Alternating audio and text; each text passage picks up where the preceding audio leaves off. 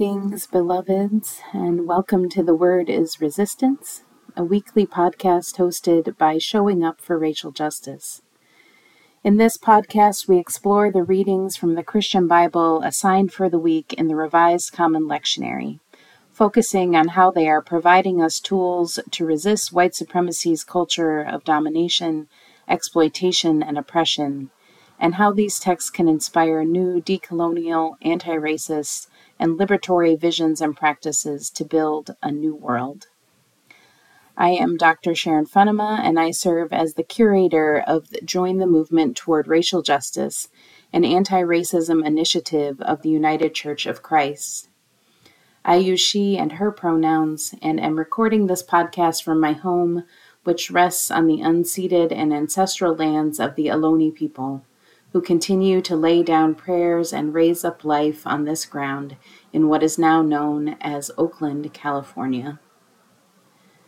I am honored to contribute to this podcast, which is geared toward white Christians like me who are searching for ways to resource and expand our capacity for racial justice. It is a particular joy to contribute to this series that lifts up the intersections of racial justice and disability justice, recognizing that we cannot build a more just world if we do not pay attention to the ways in which white supremacy, ableism, and racialized capitalism are interconnected and rely on each other. As white Christians, we have particular work to do in resisting these logics of supremacy, which we benefit from and are implicated in, to serve a more just future for all. This live recording of Dr. Vincent Harding's song for the Freedom Movement is of a multiracial movement choir practice in Denver, Colorado in December 2014, being led by Minister Daryl J. Walker.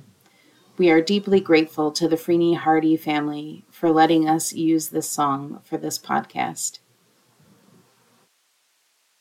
As we begin our exploration of the scripture readings for today, I want to invite us to ground ourselves with a centering practice offered by Adrienne Marie Brown in her book, Holding Change, The Way of Emerging Strategy Facilitation and Mediation. Let us take a moment to breathe together. Let your breath guide you into your body, into your center. Breathe into your vertical dimension. Let your length be long. Feel your dignity. Breathe into your horizontal dimension. Let your width be wide. Feel your right to take up space. Feel your connection to others. Feel your boundaries. Breathe into the back of your body. Let your depth be deep. Feel your ancestors, your lineages, your journey. Breathe into the front of your body. Let your depth be deep. Feel the future unfurling before you. Breathe into your center. Let your love and longing fill you up. Feel your purpose.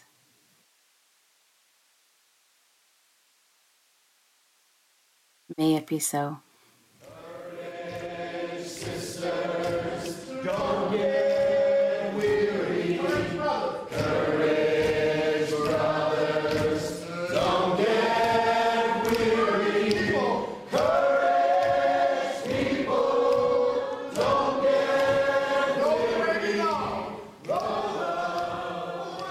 The scripture I am reflecting on today comes from Luke 12, verses 49 through 56. It comes in the midst of a collection of warnings, sayings, and stories at the center of Luke's gospel, in which Jesus continually unfolds his complex vision of the new realm of love and justice that is to come and is emerging in our midst. Let us take a moment to sit with these challenging words of Jesus. I have come to cast fire upon the earth, and how I wish it were already ablaze. I have a baptism with which to be baptized, and what constraint I am under until it is completed. Do you think that I have come to bring peace to the earth? No, I tell you, but rather division. From now on, 5 in one household will be divided, 3 against 2 and 2 against 3. They will be divided, father against son, son against father, mother against daughter, and daughter against mother, mother-in-law against her daughter-in-law, and daughter-in-law against mother-in-law. He also said to the crowds, when you see a cloud rising in the west, you immediately say, it is going to rain, and so it happens. And when you see the south wind blowing, you say, there will be scorching heat, and it happens. You hypocrites! You know how to interpret the appearance of the earth and the sky, but why do you not know how to interpret the present time?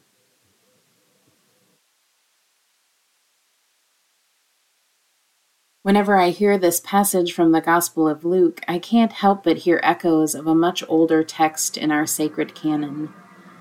Centuries before the Jesus movement, a community told the story of a prophet called Jeremiah, known for his laments and calls to accountability in the years surrounding experiences of dislocation and exile.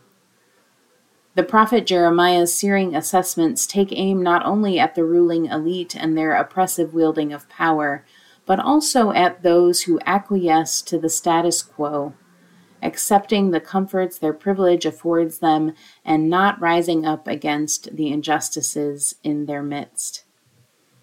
In this context, Jeremiah says, from the least to the greatest of them, everyone is greedy for unjust gain. And from prophet to priest, everyone deals falsely. They have treated the wound of my people carelessly, saying, peace, peace, when there is no peace.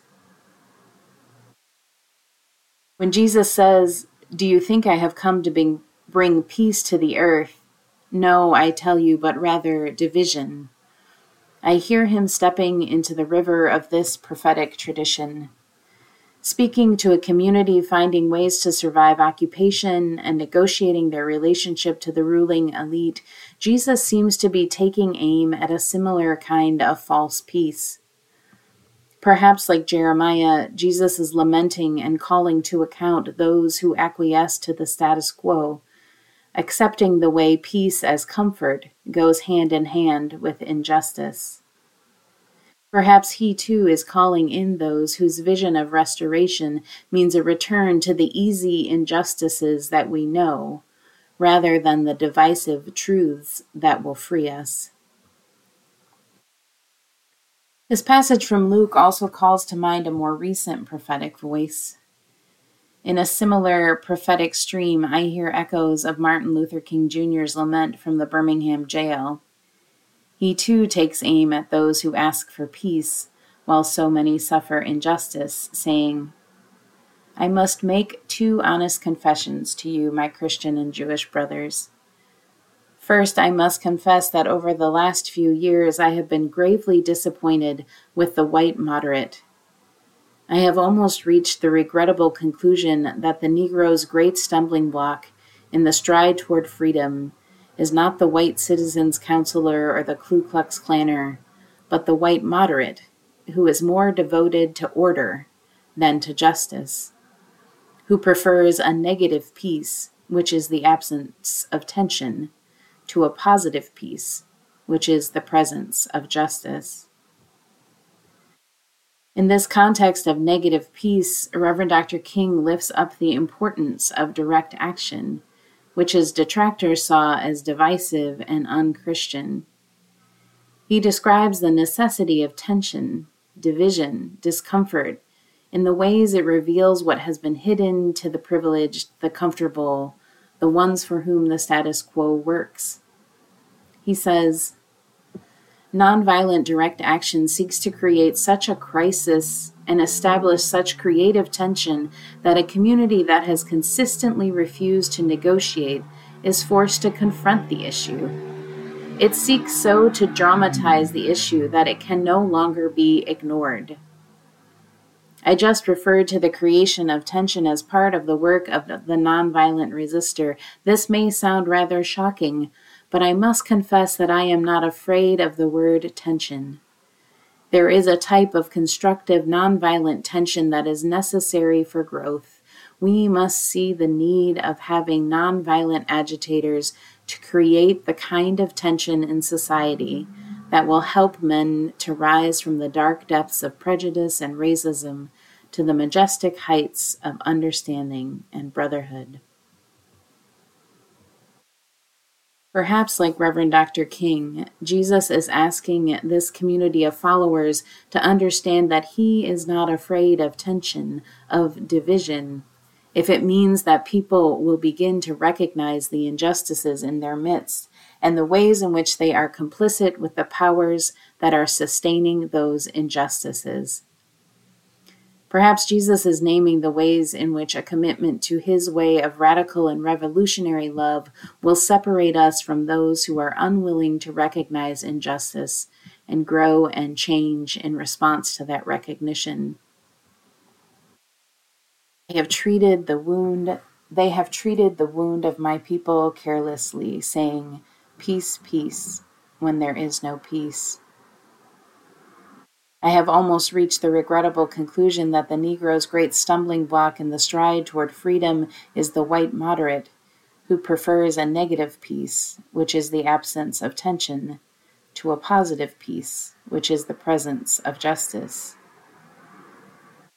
Do you think that I have come to bring peace to the earth? No, I tell you, but rather division.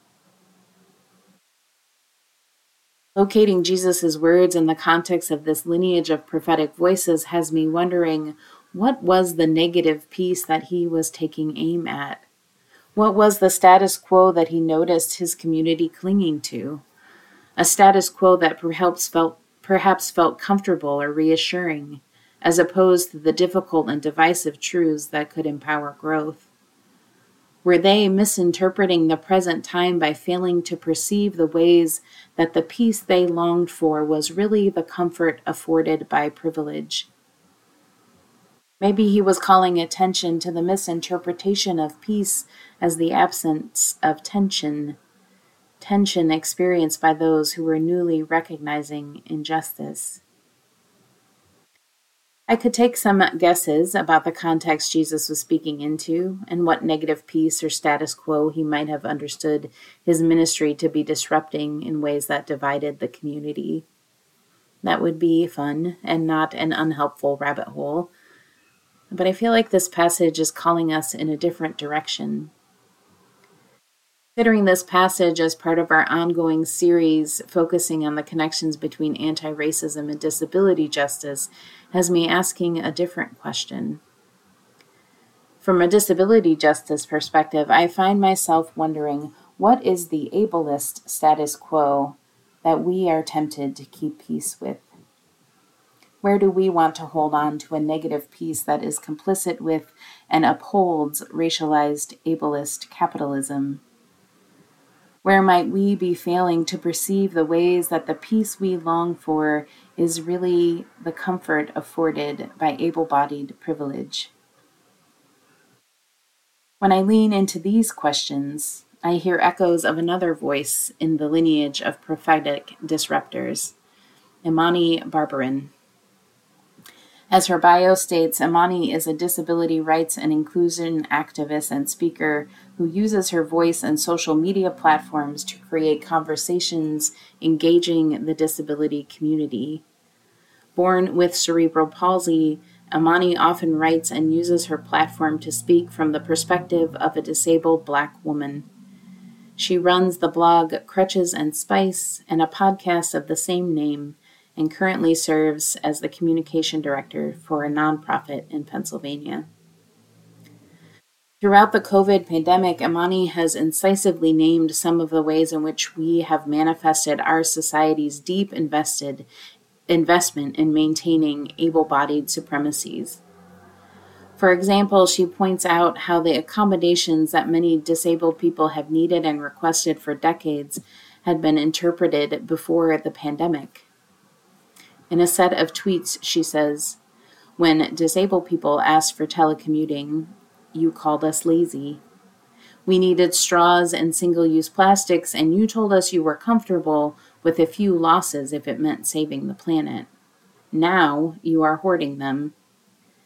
You called our activism from home, from bed, from the internet, slacktivism.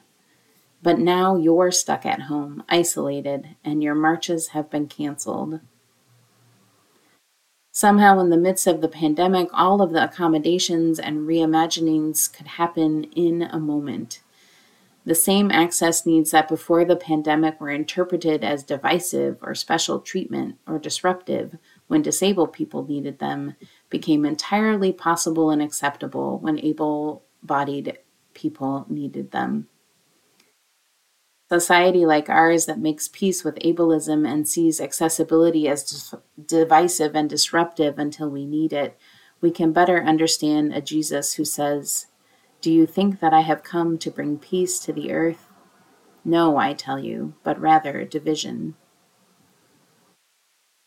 Himani also points out how our longing and willingness to return to normal, despite pandemic surges and a continually rising death toll, is similarly driven by a longing for peace that is actually the comfort afforded by able-bodied privilege.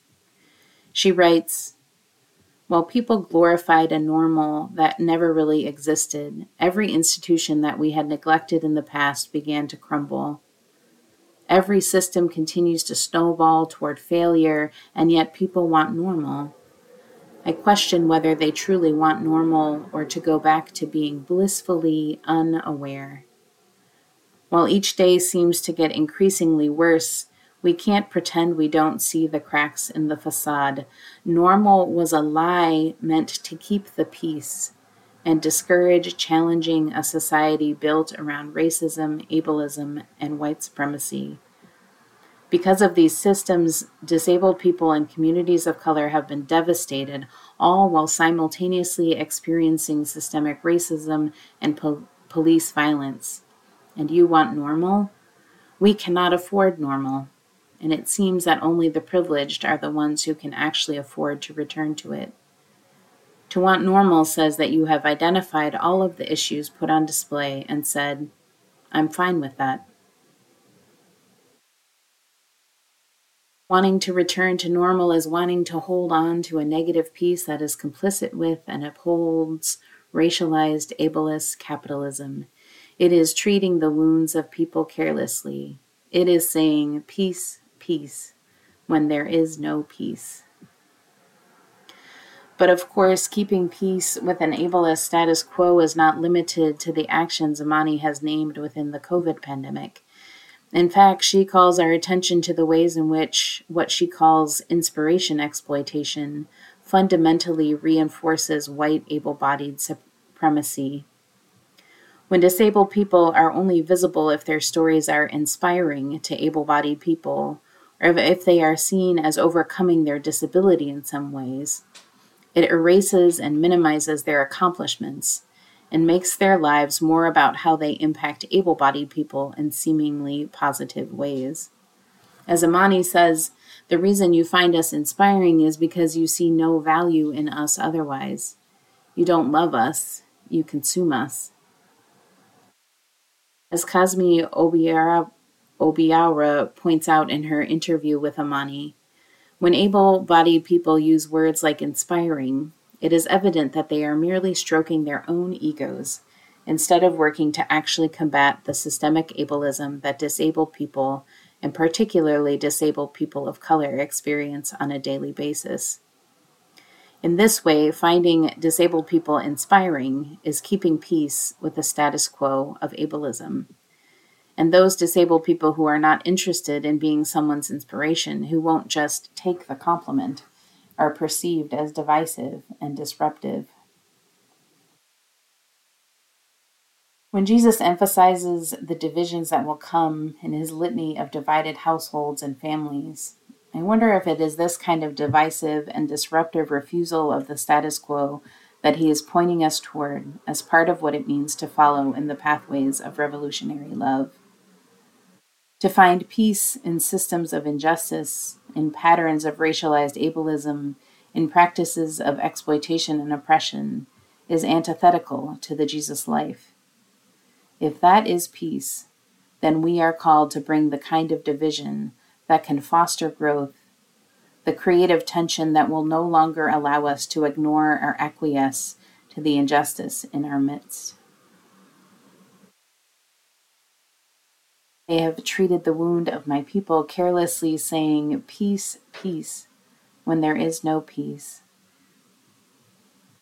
I have almost reached the regrettable conclusion that the Negro's great stumbling block in the stride toward freedom is the white moderate who prefers a negative peace, which is the absence of tension, to a positive peace, which is the presence of justice.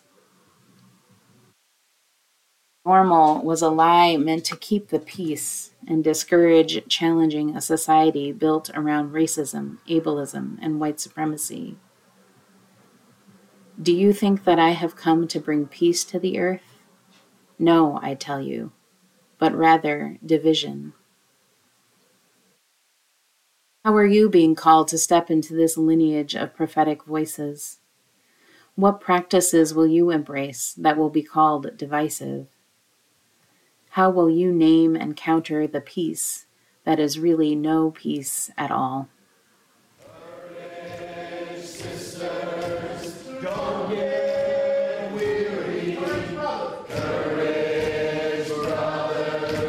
don't get weary. Courage, people, don't get weary. For our call to action this week, I want to invite us to learn more about inspiration exploitation.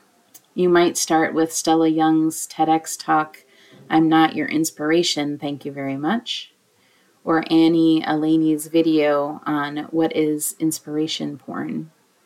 Or check out Critical Axis, a project that collects and analyzes disability representation in media using a critical lens. These are great entry points for starting to disrupt and refuse the status quo of racialized ableism. I also want to call your attention to a mutual aid opportunity to support Disability Visibility Project founder and disability justice activist Alice Wong.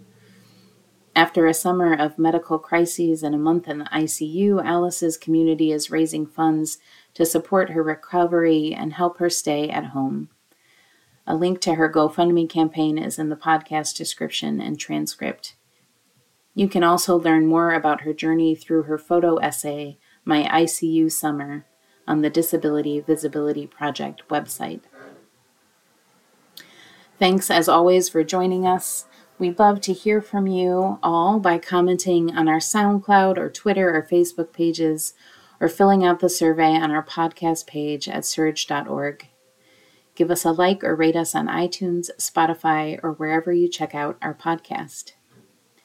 You can find out more about Surge at surge.org, where you can sign up for Surge Faith updates and find transcripts for every episode, which includes references, resources, and action links. Finally, a huge thanks to our sound editor, Claire Hitchens. As we close out our time together, I invite you to take a moment with me in the solidarity of prayer, using this reimagining of what is commonly known as the prayer of St. Francis. Lord, make me a channel of disturbance. Where there is apathy, let me provoke. Where there is compliance, let me bring questioning. Where there is silence, may I be a voice. Where there is too much comfort and too little action, grant disruption. Where there are doors closed and hearts locked, grant the willingness to pay attention. When laws dictate and pain is overlooked, when tradition speaks louder than need, grant that I may seek rather to do justice than to promote peace. Lord, make me a channel of disturbance.